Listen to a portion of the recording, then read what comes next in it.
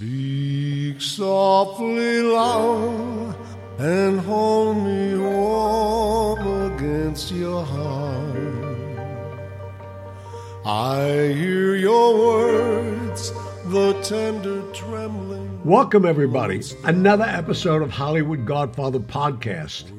And me and my compadre here, Pat Picciarelli, co-author, friend. Good evening, everybody. And we're going to do one of our favorite shows that we always do is the mailbag. We want to find out what you all are interested in. And I'll tell you, we've been getting some great material for shows. And you who listen religiously know that. So we want to thank you all. Keep the cards and letters coming, emails, whatever they all are, and thank you for them. Smoke signals, anything you got. Yeah, whatever. Okay.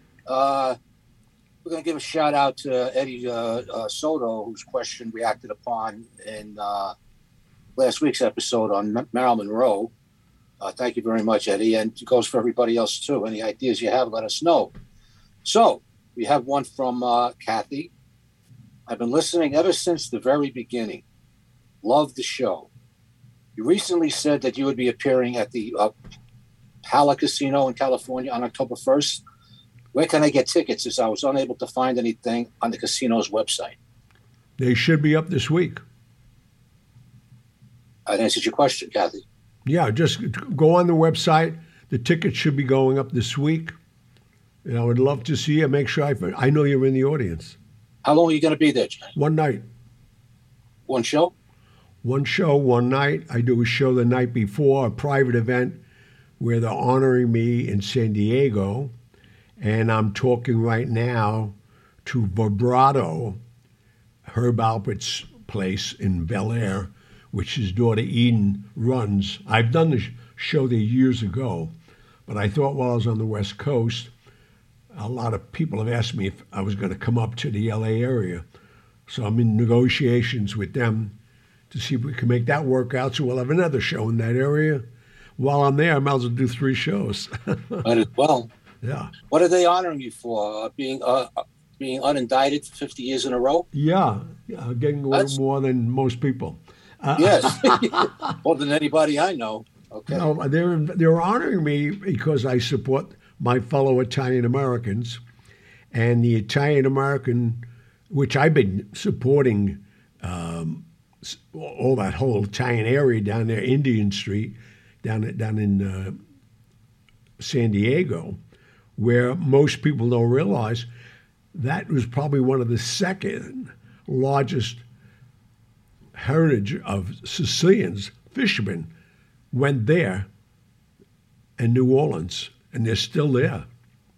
Well, actually, New Orleans was the first Little Italy. Right. People think it was New York, but it wasn't. Right.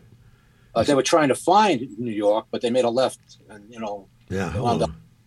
But they went to Chicago and made a left. I've spent 20 years down there. I mean, I know so many of the guys. I mean, and they're creating an Italian Hall of Fame, which I'm going to help launch and support each year. That's an honor. Yep, it is. It really is. Okay, moving along from Courtney. Love the show, guys. Whatever happened to Megan? I guess you didn't listen to last week's show. Right. Miss her voice. To Gianni and Patrick. This is something that's going to be actually a rhetorical question because we've already answered it, but I like the last sentence in this email.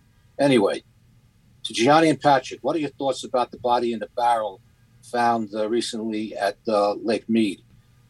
Do you think it's mob related? I would think so. I tell you, I never gave that any thought until she mentioned it, so. Anyway. It's definitely not Jacques Cousteau, so. No. There's some mob expert, and I use the word loosely, that says it's Tony Spilatro. But we all know where he's buried. Well, we all know where he's buried, in Indiana. Yeah, not Lake Mead. Not Lake Mead. No, I mean, up until the 80s, that was a definite dropping off place, if you want to use that word. Dumping grounds, how's that? Yeah, and then they went to, the only reason I know so many people who were doing it, most mobsters or wannabe mobsters or people who did that kind of work had a 50-pound bag of lime and hefty bags in their trunk. Just in case? And I noticed a couple of guys' trunks. So what's this about?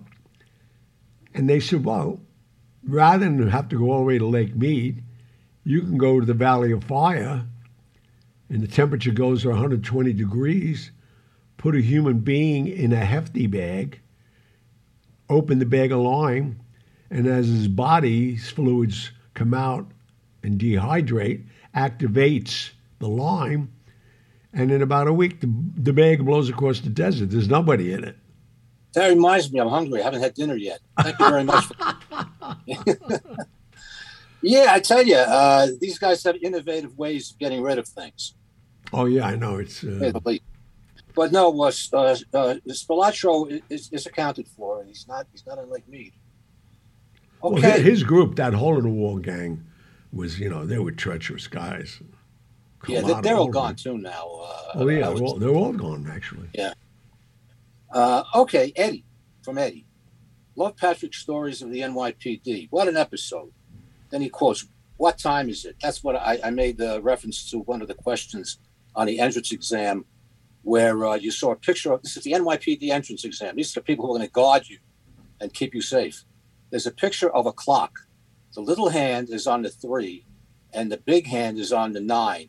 And the multiple choice question is, what time is it? Are you kidding me? No, I'm not kidding you. I took the test. That question was on the test. I think I got it wrong. Anyway. Okay, and then he goes on to say, where am I? What time is it? Okay, question for Gianni. Since you knew Brando, any insights on Marlon Christian, Marlon, Christian? He was allegedly involved as to, this is not grammatically correct, I'm struggling, as to Brando's point of view in the, this is going on and on. Bottom line is, what is our take on the Bonnie Lee Robert Blake murder case? Well, I think we all know what happened there. He killed her. That's my opinion. Well, you know what's interesting? I used to tell people, if you ever want to kill anybody, do it in L.A. They never solved the mystery. They never get it right. Think about it. I mean, I still think William Shatner, his wife didn't dry out by herself. Well, we don't want to get into that for obvious reasons. But anyway, for those of you who aren't aware of it, Robert Blake, who played Beretta on television, he was nominated for an Academy Award for the movie In Cold Blood. He was one of the killers in that movie. It was one of his first movies. He was very good in that. He was nominated for Electric Light and Blue. The guy was, in his time, a good actor. Oh, nobody had his own TV series. Yeah, Beretta. That was he had big. a parrot on his shoulder for an hour a week. It was excellent. Anyway, he was accused of murdering his wife. And I thought it was done rather crudely. They were out eating in a restaurant. And after dinner, it was a quiet dinner, just a regular dinner. They walked out to the car, and he puts her in the car and says, whoops, I can't find my gun. He was licensed to carry a gun. And he went back into the restaurant, and the pistol apparently fell between the back of the seat and the seat he was sitting on. He had to reach in to get it. And that happens at times. People lose their guns. Puts his gun back in his waistband or wherever he had it, goes back to the car, and lo and behold, his wife is dead, shot full of holes. That trial, which I paid attention to, had all kinds of damning evidence. I mean, one of the handymen that he knew was asked, can you take care of my wife? And if you can't, do you know anybody that could? And he still beat it. O.J. Simpson beat his case. I think celebrity has a lot to do with this. What do you think? Well, that whole, like I said, every case, you think about it, blatant evidence that they did it and they all walked. Well, and even if they didn't walk, cases like Christian Brando, who killed his sister's boyfriend. What did he want? I mean, it was out. He didn't say he didn't do it. What did he wind up with? 4 years? He got 5 years. He wound up doing 36 months or something like 38 months. But then he came out and killed himself. Yeah. Well, so he showed them. There was a lot of problems there. What do you attribute that sentencing to? Good lawyering, or? Well, you know what it was. I was very involved in that, and I remember that. I talked to Brando a lot about it. I told him who to hire. He hired Robert Shapiro. The good news for Christian that his brother-in-law and sister, had so many priors of domestic violence at the house to begin with, and he was constantly beating her up.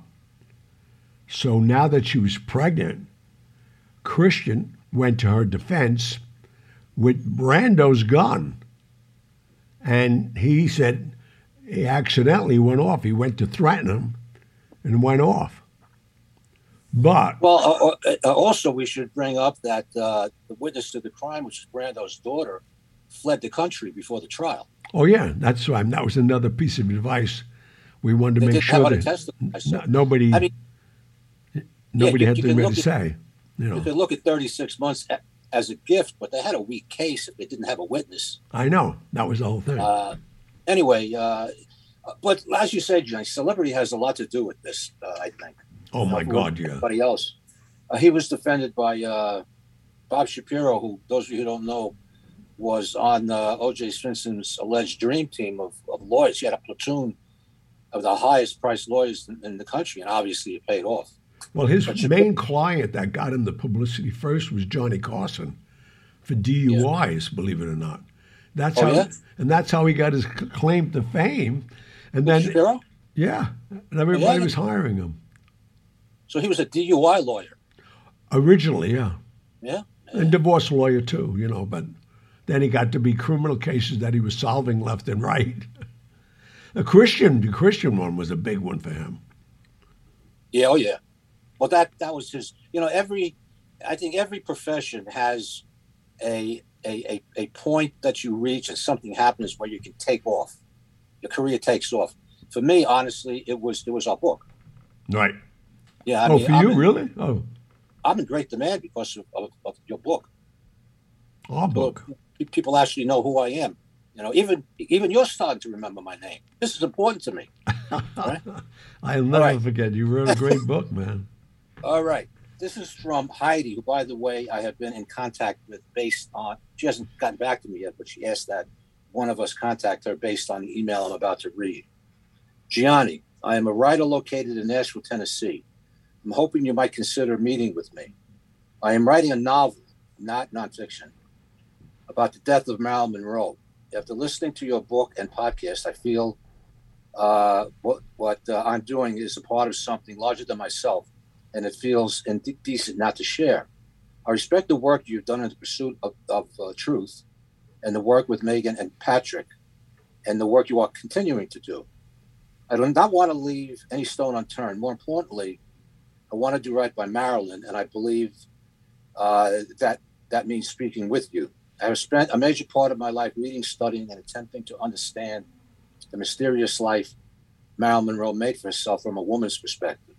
I believe she wanted her personal life to be a mystery, which is why nobody will ever truly know her full story, and precisely why I'm looking to tell a story and not solve a mystery. A lot of what I want to share is best not communicated through written text. But if I were to sum it up, what if her true cause of death was actually an accidental overdose?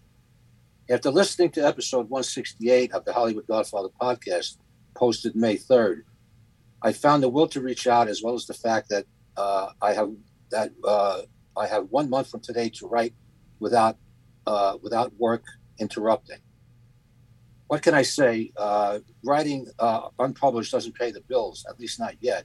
If you're available, the sooner the better for me. If you're in Nashville, Tennessee, I would love to meet up. I'm also available to travel. Thank you for your time. I hope to hear from you soon. Let me jump in here. Yeah, please. Yes, she asked a legitimate question of you, and I know you're extremely busy, so I answered her as a friend of she's a friend of the podcast now. I said anything that we can do to help, short of you flying out to wherever she is to talk to her, we will definitely do. But I think we've covered Marilyn Monroe's life and causes of death extensively here. Oh yeah, I mean, we definitely did, and as you know, and only you know, we're going further into it, but that's going to be in for additional writings of ours. Yeah. So I mean, it's there's only so much we could share. Yeah, she's going to appear in Gianni's life again through the written words. We'll put it at that. But anyway, Heidi, I did send you an email today responding to this, and we're always glad to help any of our listeners. Okay, from Chase. Oh, here's something that actually helped me. This guy that I wasn't aware of. This guy Chase. He says he's addressing this to me. Hey, you still in business? I noticed a few major issues with your website. So I looked on my website, and guess what? It's not there. Your website's gone? My website, my PI website. Oh, wow. What happened? Gone. I mean, how often do you go to your own website? I never do. Who pays the fees on it each year? Well, it was there 6 weeks ago when I went for some reason. But if I go on it 2 or 3 times a year just to see what it looks like, because I've forgotten already, I see it's there. It's not there anymore. It is gone. I pay $100 a year to keep the website going. Yeah, that's all $99. And I looked in my checks and consulted my accountant, a very capable CPA whose name is Susan. I said, when was the last time I paid maintenance for this website? It took about a half an hour. She said 6 years ago. Oh my God, that's well. It's been up there ever since, and I just forgot about it. I never got a bill. The website's gone. You're lucky that somebody didn't steal it. Then you have to buy it back from them. Now that you're a big celebrity. Somebody could buy the name. The website was condopi.com, and I just found out maybe an hour ago that the thing is gone. Oh, that's wild. So I'm going to have to work on that. Maybe I'm going to have to do a new website. Who the hell knows? Anyway. Well, as long as nobody's using the name, you just put it back up. Yeah. Re-register it. I want to make some improvements on it anyway. Okay, from Travis. Hey, crew. Just wanted to say I'm almost caught up with every episode, and each one is its own treasure. I like this guy already. Yeah. I know you guys only do an hour show, but I could easily listen to a 3+ hour show if you ever did any. I want to thank you for reading my past email questions on Ralph Lamb when I went to the Golden Steer, and they absolutely knew you, and one of your former employees from State Street is a waiter there now. Yep. Well, that's a while ago. He's still in the waiting business after 40 years. Well, I had a lot of young kids too, though. They were in their, they were in their 20s. I mean, a lot of kids. One kid that worked for me, Gino Lapinto, he started with me when he was 12. I'm actually his godfather for confirmation. And what's he doing now? He worked up. You won't believe this story. He worked in valet. He worked when he could come in the house as a DJ.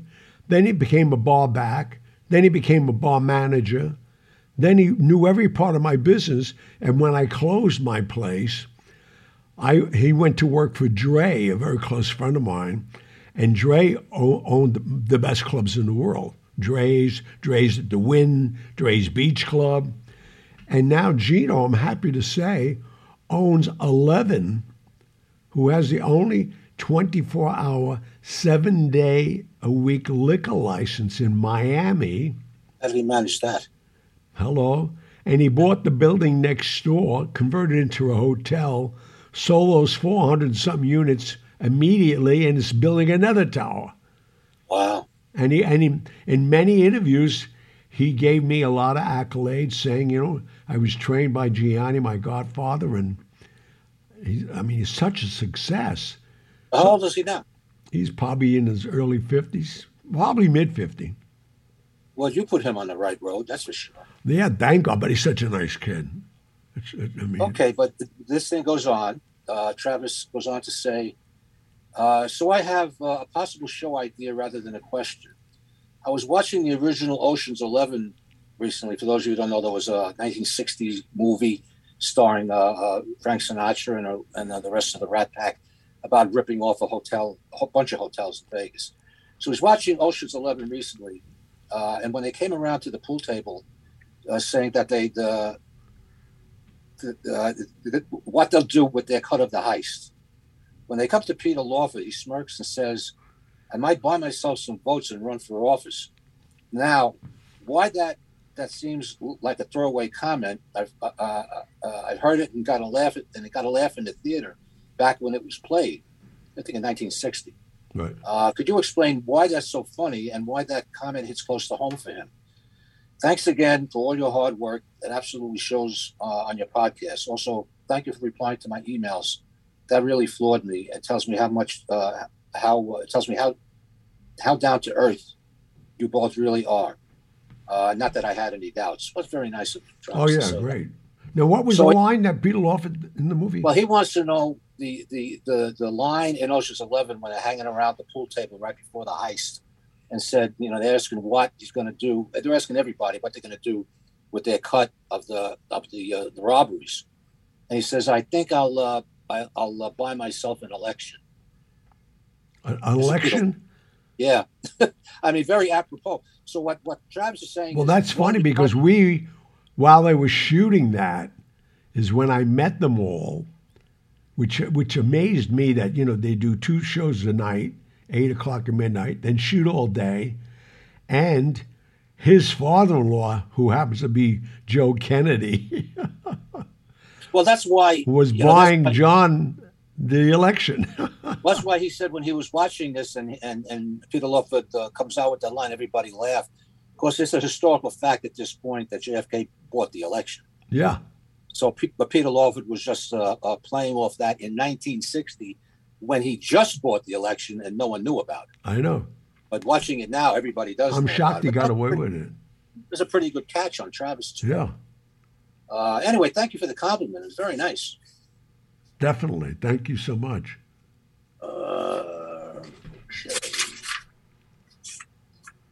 Should we take a commercial break? Yeah, let's do that while I organize these questions. All right, please. We'll be right back. Don't go anywhere. We do know where you live. Yes, we do.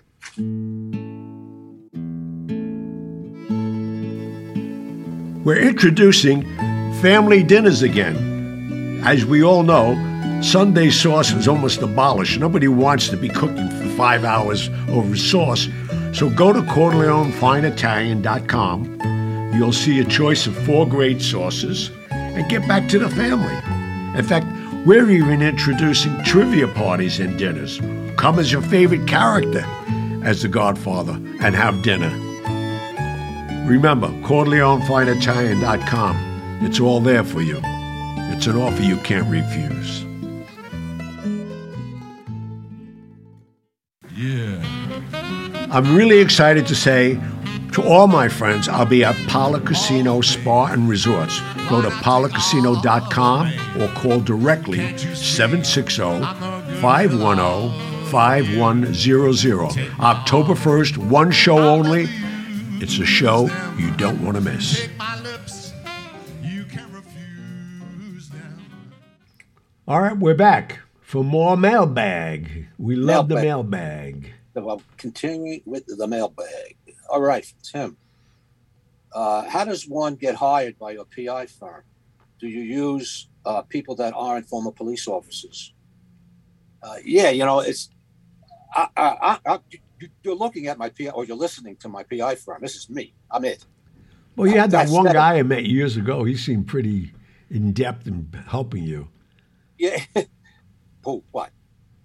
The one kid. What was his name? Who was working for you? Oh, Chuck. What was his name? Chuck. Yeah, nice guy. The guy that I introduced you to. No, I'm just saying I am the company, the president, vice president, treasurer, but I can't do everything myself. So I hire employees. They're all part-timers. In this business, there's very few full-time employees of private investigation agencies because this business really runs hot and cold, and you couldn't be just hanging around getting a weekly salary without doing anything. That said, I'm always interested in hiring people and keeping them in abeyance when I need them. I tell them that it's a part-time gig. I start them out at $30 an hour. And when it rains, it pours. When I need you, I'll call you. If you're available, fine. If you're not, I'll just move down a list to the next guy. So people are, when they come, I want to see who these people are naturally. They'll call me, they'll send me emails and send me a resume. Just some retired cops. Others just want to break into the business, get their own PI license. So I don't ask typical questions.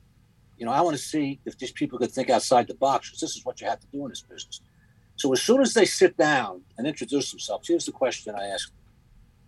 You're an airline pilot, and you're a commercial airline pilot, and you're piloting a plane full of passengers going on vacation. You're flying from Seattle to an arbitrary city, Austin, Texas. While you're up in the air, the FBI notifies you that there's a bomb on board, and the bomb has a pressure switch on it.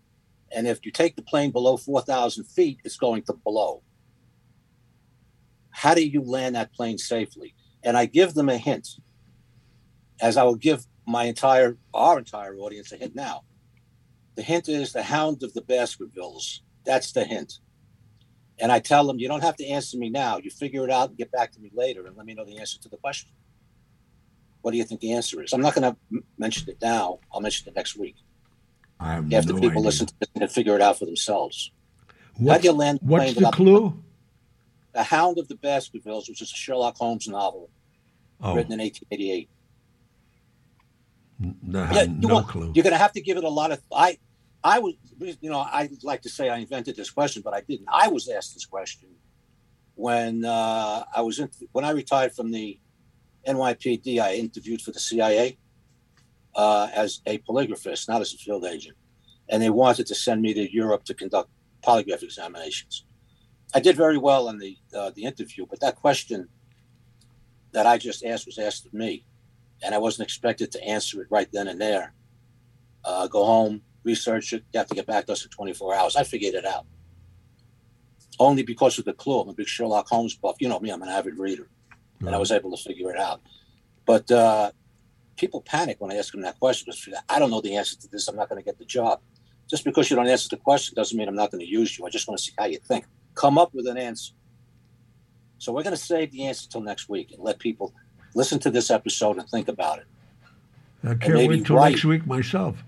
Well, maybe right. Well, I'll tell you when we're off the air.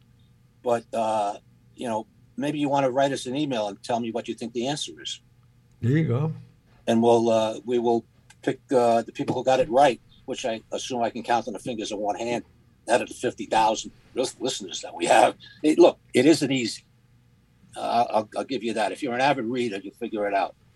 And that's what the CIA was looking for. Anyway, I did well, but I met Susan, got married, and the rest is history. She didn't want me going to Europe on our honeymoon. Me going to Europe on our honeymoon. She stays here. I go to Europe.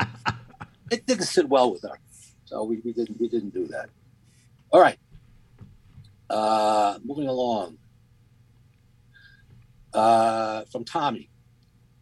Good morning. I just recently found your podcast. Started it from the beginning. That's dedication. Thank you, Tommy. Wow. Yeah. I finished the book twice and loved every minute of it. How can I get your autograph? Thank you and keep up the good work. Just mail it to us. There you go. Mail me the book with a self-addressed envelope going back to you, because a lot of people mail me the book, and then I say, okay, now what do I do? Go to... Well, to expand about that, it isn't the expense of sticking a couple of stamps on it. You got to physically go to an airport. This is, after the Patriot Act of 2001, you can't drop packages like this in a mailbox anymore. You got to go to the post office. Right.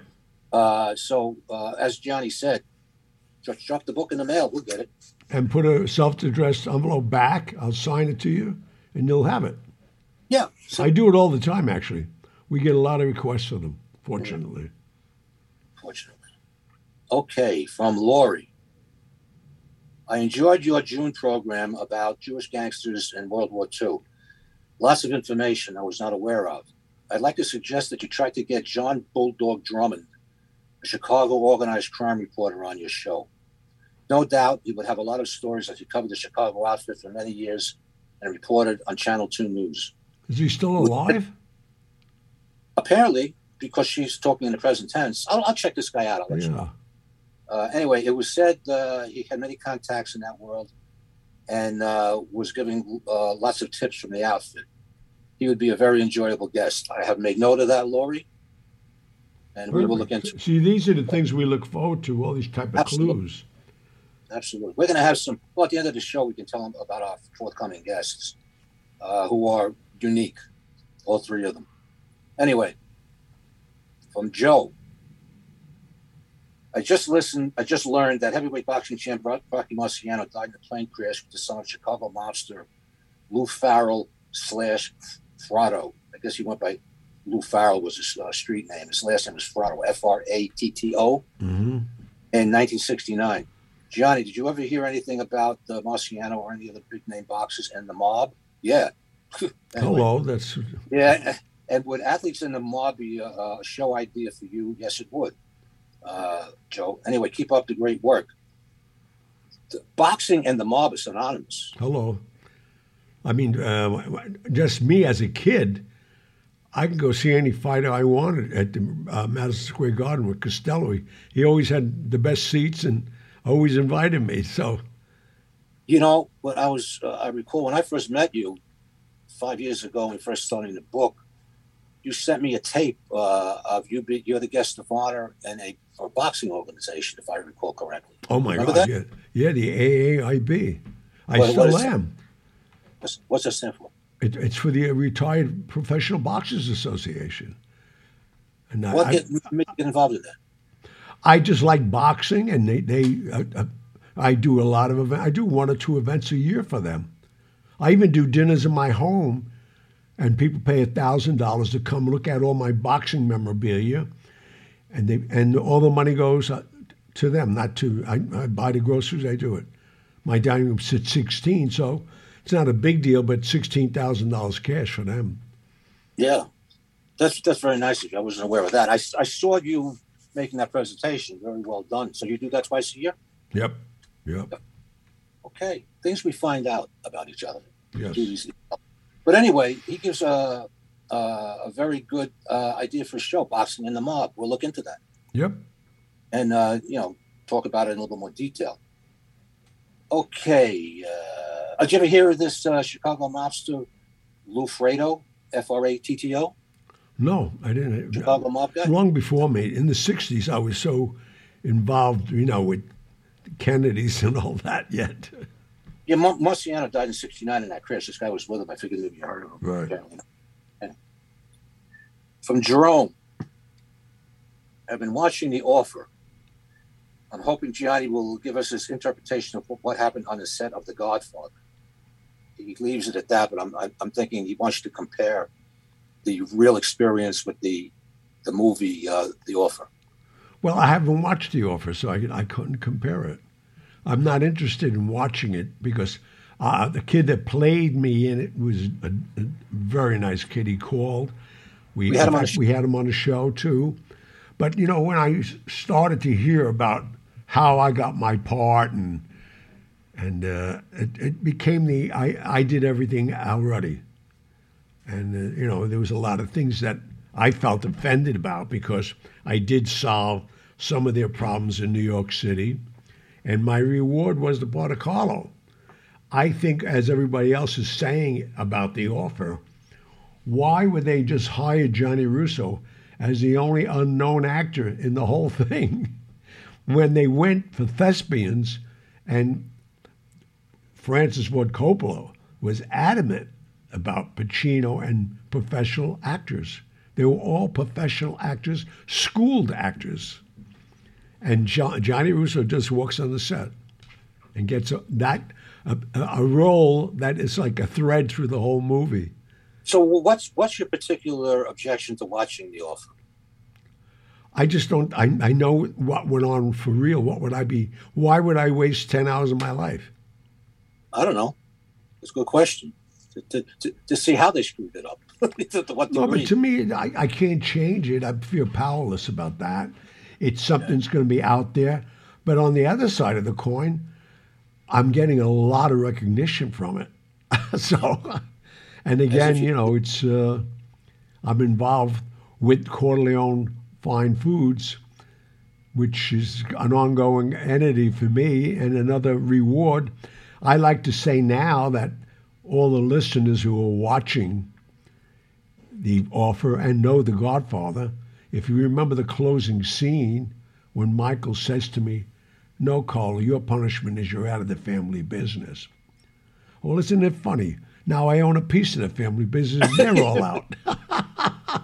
And that's after you got killed. That's pretty cool. Oh, yeah. Resurrection. Right. I believe in God. You get strangled, and now you're a freaking millionaire. Why doesn't that happen? All right, speaking about food, a question from Paulie. This guy's obviously connected. You're not Paul, you're Paulie. Different. Okay. Many people involved in the life go into the restaurant business. You have a reputation of being an excellent cook. Did you ever have a desire, other than your club in Vegas years ago, currently to go into the restaurant business? No. So much work. Very hard. I mean, I'm too dedicated and I'm too hands-on to own. The restaurant I owned operated 12 hours a day, 6 at night to 6 in the morning, 7 days a week. And believe me, I loved it, but it got tiring. And then after that incident that happened, that I had to go to ladies' rescue, Laura Manis, then it became it was like a target for tough guys coming in to see if they could beat me or whatever. So that's why I got out. But I'm glad I did. Yeah, the restaurant business, my father was in it. He had a lot of businesses, but when I was around, all the time that he was alive, when I was around, he died when I was 14. He always used to, and he worked like crazy hours in that business. Oh, yeah, that's what it is. His place was on right down the block of 5th Precinct, in the Little Osby area, right on the corner of Bade and Elizabeth. It's still there. It was the Red Rose at the time. Now it's a Chinese restaurant. It actually killed him. He had a heart attack and died. Wow. Yeah, I mean, it's that the pressure. Who's not showing up? Who's not? What orders didn't come in. I mean, I got to say one thing. My business was so lucrative. I mean, who opens a restaurant? Sammy Davis, Sinatra, and Dean Martin do the whole first weekend as a favor. That must have helped business. That got you off the ground. That got me off the ground. And anytime they were in town, they were there. They came in. It was that kind of a place. Yeah, but that's, to answer Paulie's question. Well, I'll tell you what my father texted me. I mean, he quoted, he was very profound, said a lot of things that I still remember. 2 things I never want you to do. Never go into the restaurant business and never become a cop. Well, you only did one. Well, so maybe he's doing like half a flip in his grave, but he was used to, the cops of the 1950s. We had to pay people, and I say we, because I was involved in it as a kid.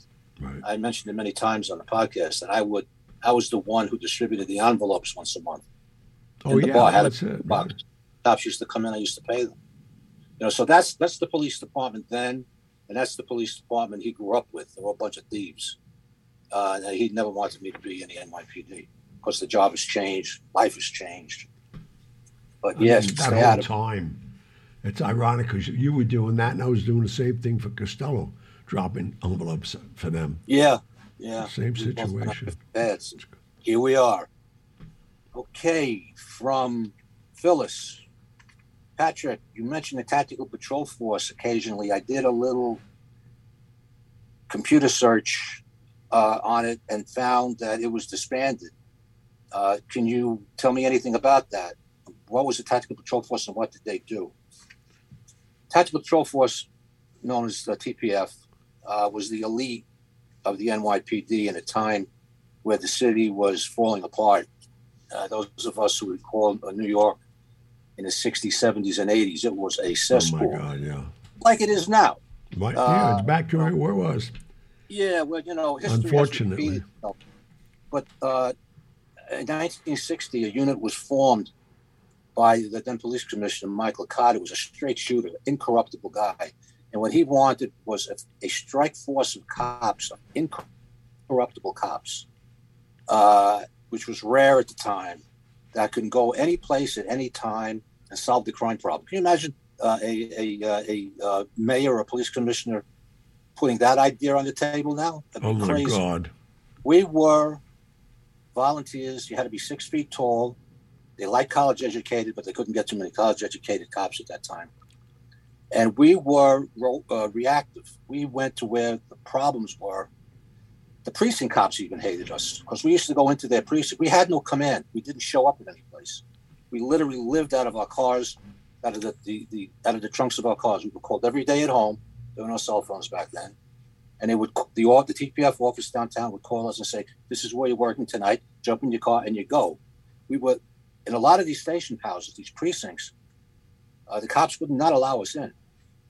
They just didn't like us because we would go into their area where they had to go to work every day, and we would kick ass and make noise and cause a disruption. But we'd solve the crime problem. But then we would leave and then go somewhere else. Yeah. So the police in that precinct would have to deal with it, have to deal with the aftermath after we were gone. Especially if they were taking envelopes from certain people that were being harassed by you guys.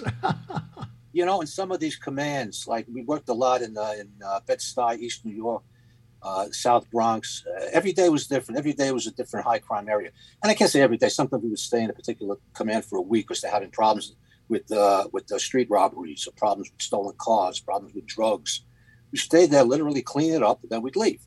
And that didn't sit well with the rank and file, and I don't blame them because whatever we did, we didn't have to suffer the consequences for. We'd be out the next day. How long would you stay there?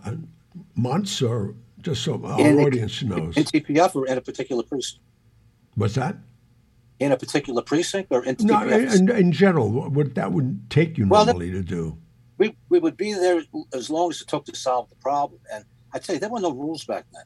There were no... we would see somebody we didn't like, we'd throw them up against the wall, search them, and take whatever we found, lock them up. It was all drugs, voucher everything, clean everything up, direct people out of cars. That's the way it was done. So you were there a matter of weeks? Weeks. Could be a week, could be 3 weeks, no longer than 3 weeks. That's what I'm talking about. Yeah, I just wanted to know that. Yeah, but we would, picture... It sounds like it would work now. That would never... Well, they disbanded the unit in 1983. First, they changed the name of it. Tactical Patrol Force. They didn't like the word force. So they changed it to the Tactical Patrol Unit, like it was going to make a difference. Yeah. Because the people in it were still out there kicking ass and taking names and locking people up. And eventually it became politically incorrect, and they disbanded the unit shortly thereafter. Mm-hmm. But, picture, this was mostly foot patrol. It was you and your partner on foot, and we stop cars. We stand in the middle of the street and just stop cars. Try doing that now, you get run over. Oh, yeah, they shoot you while they were driving past you, too. Yeah, right. If you didn't get out of the way, you were in big trouble. But that was the essence of the unit. It was an elite unit. In fact, we were during the first police corruption trial that happened when I was a cop. It was called the Knapp Commission. It was in the early 70s, and it exposed the corrupt NYPD. It was on television every day. People were glued to their sets. But Bill Phillips was a corrupt cop, and he testified for weeks. He was a corrupt plainclothesman. And then they had Frank Serpico come on, who was an honest cop trying to survive in a corrupt department. Al Pacino played him in the movie, aptly titled Serpico. And Serpico testified under oath, of course, and he made mention of the Tactical Patrol Force as the cleanest unit in the NYPD. And I was happy to be part of that, and I volunteered for it right out of the academy because I didn't want to get involved in all that dirt. I didn't want to get involved in corrupt police work, and I went directly there. The thing with TPF is you get burned out really quickly, and I managed to stay 3 years. That was about the average, I think, and I had to get out. It was just, after a while, it got to be a little bit too much. We were in fights every day. The Vietnam police, the Vietnam peace riots, I should say, peace riots. Yeah, that was a Freudian slip. Peace demonstrations turned out to be riots, and we would have to wade into these crowds. And it was brutal. The only cop ever killed in TPF was killed at the Columbia University riots. Wow. And it was a bad time in New York. But that was the essence of TPF. And I've been asked to write a history of the unit, but I just, to me, what past is past. I'm very bad at writing my own history. I can write other people's, but not my own. Mm-hmm. But anyway, to answer your question, fellas, that was the Tactical Patrol Force. Oh. Well, I think we ran out of time. We have, exactly. That was the last question. Well, again, thank you all for the cards, letters, questions, suggestions. We take them all. We respect you all for sending them to us. And you'll be hearing us on the radio again and again and again. Give our listeners an idea of who's coming up in the next few weeks?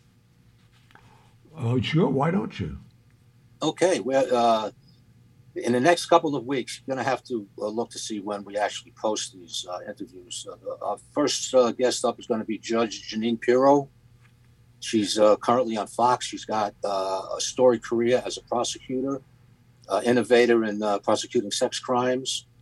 She's been on Fox for many years as a commentator. She's on The Five now, which is on Fox, 5 p.m. Eastern Standard, 5 days a week. But anyway, she'll be our first guest. Then after her, we're going to have a really interesting story. A federal agent by the name of Joe Acapinti was investigating a police assassination. A cop by the name of Michael Busick, and I remember this well because I was there. He was cut down, assassinated. And Busick, as a federal agent, doesn't get involved. You know, a murder is not a federal crime. If you didn't know that, the FBI does not investigate homicides unless it's of a sitting federal judge or the president. Anyway, he got information that the one of the Mexican cartels was involved in his assassination and opened up a case and got so close to solving it that Joe, who I know personally for a long time, had to go. Now, they weren't about to kill another cop, but they were open to framing him. And that's what they did. They framed him. He was convicted. And the story has a happy ending. I'm not going to tell you what it is. The ending is astounding. It's never happened before, and I hope it never happens again. But Joe will be on our show, and after him will be a gentleman by the name of Eric Cantore, who was who sold weed. Now, to take that a step further, he was tremendously successful at what he did. He was a one-man operation. He employed drivers, but he was doing $500 million a year. $500 million. Yes, tons of it. More than Walgreens or CVS. he never came up until very late in his career, and this was a career. He worked at it for many, many years. He never came up on the DEA's radar. It's a drug enforcement agency. He never came up on their radar. He had one of his drivers who would drive truckloads, tractor-trailer truckloads from the West Coast to the East Coast, was a rather famous person. If I mention her name, of a woman, you will know who it is, but I'll let Eric talk about it. She was eventually caught, and that's a story in itself, which Eric rather will discuss. So 3 interesting guests coming up. Yeah. We're getting excited, and thank you all for your support. Tell your friends about it. We want more listeners, and we thoroughly enjoy what we do, and we enjoy knowing that you do. Well, just tonight we got two show ideas, and we will do them. Yep. Again, thank you all. God bless you. Be safe. Good night, Johnny. Have a good night. Bye-bye. Good night.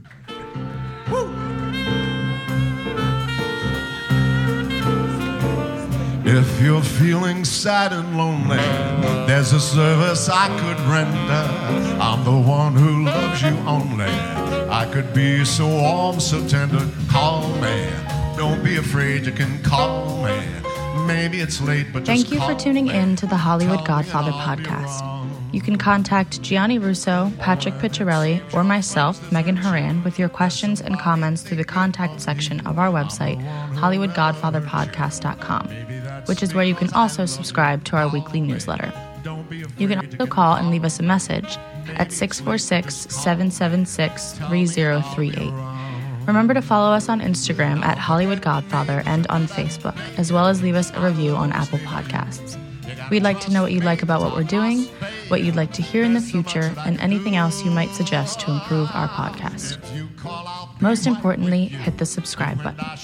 We'll be back next week with stories of the mob and Hollywood, as well as answers to your messages. Good night.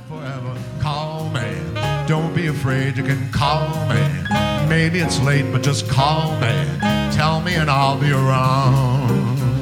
I'll be around.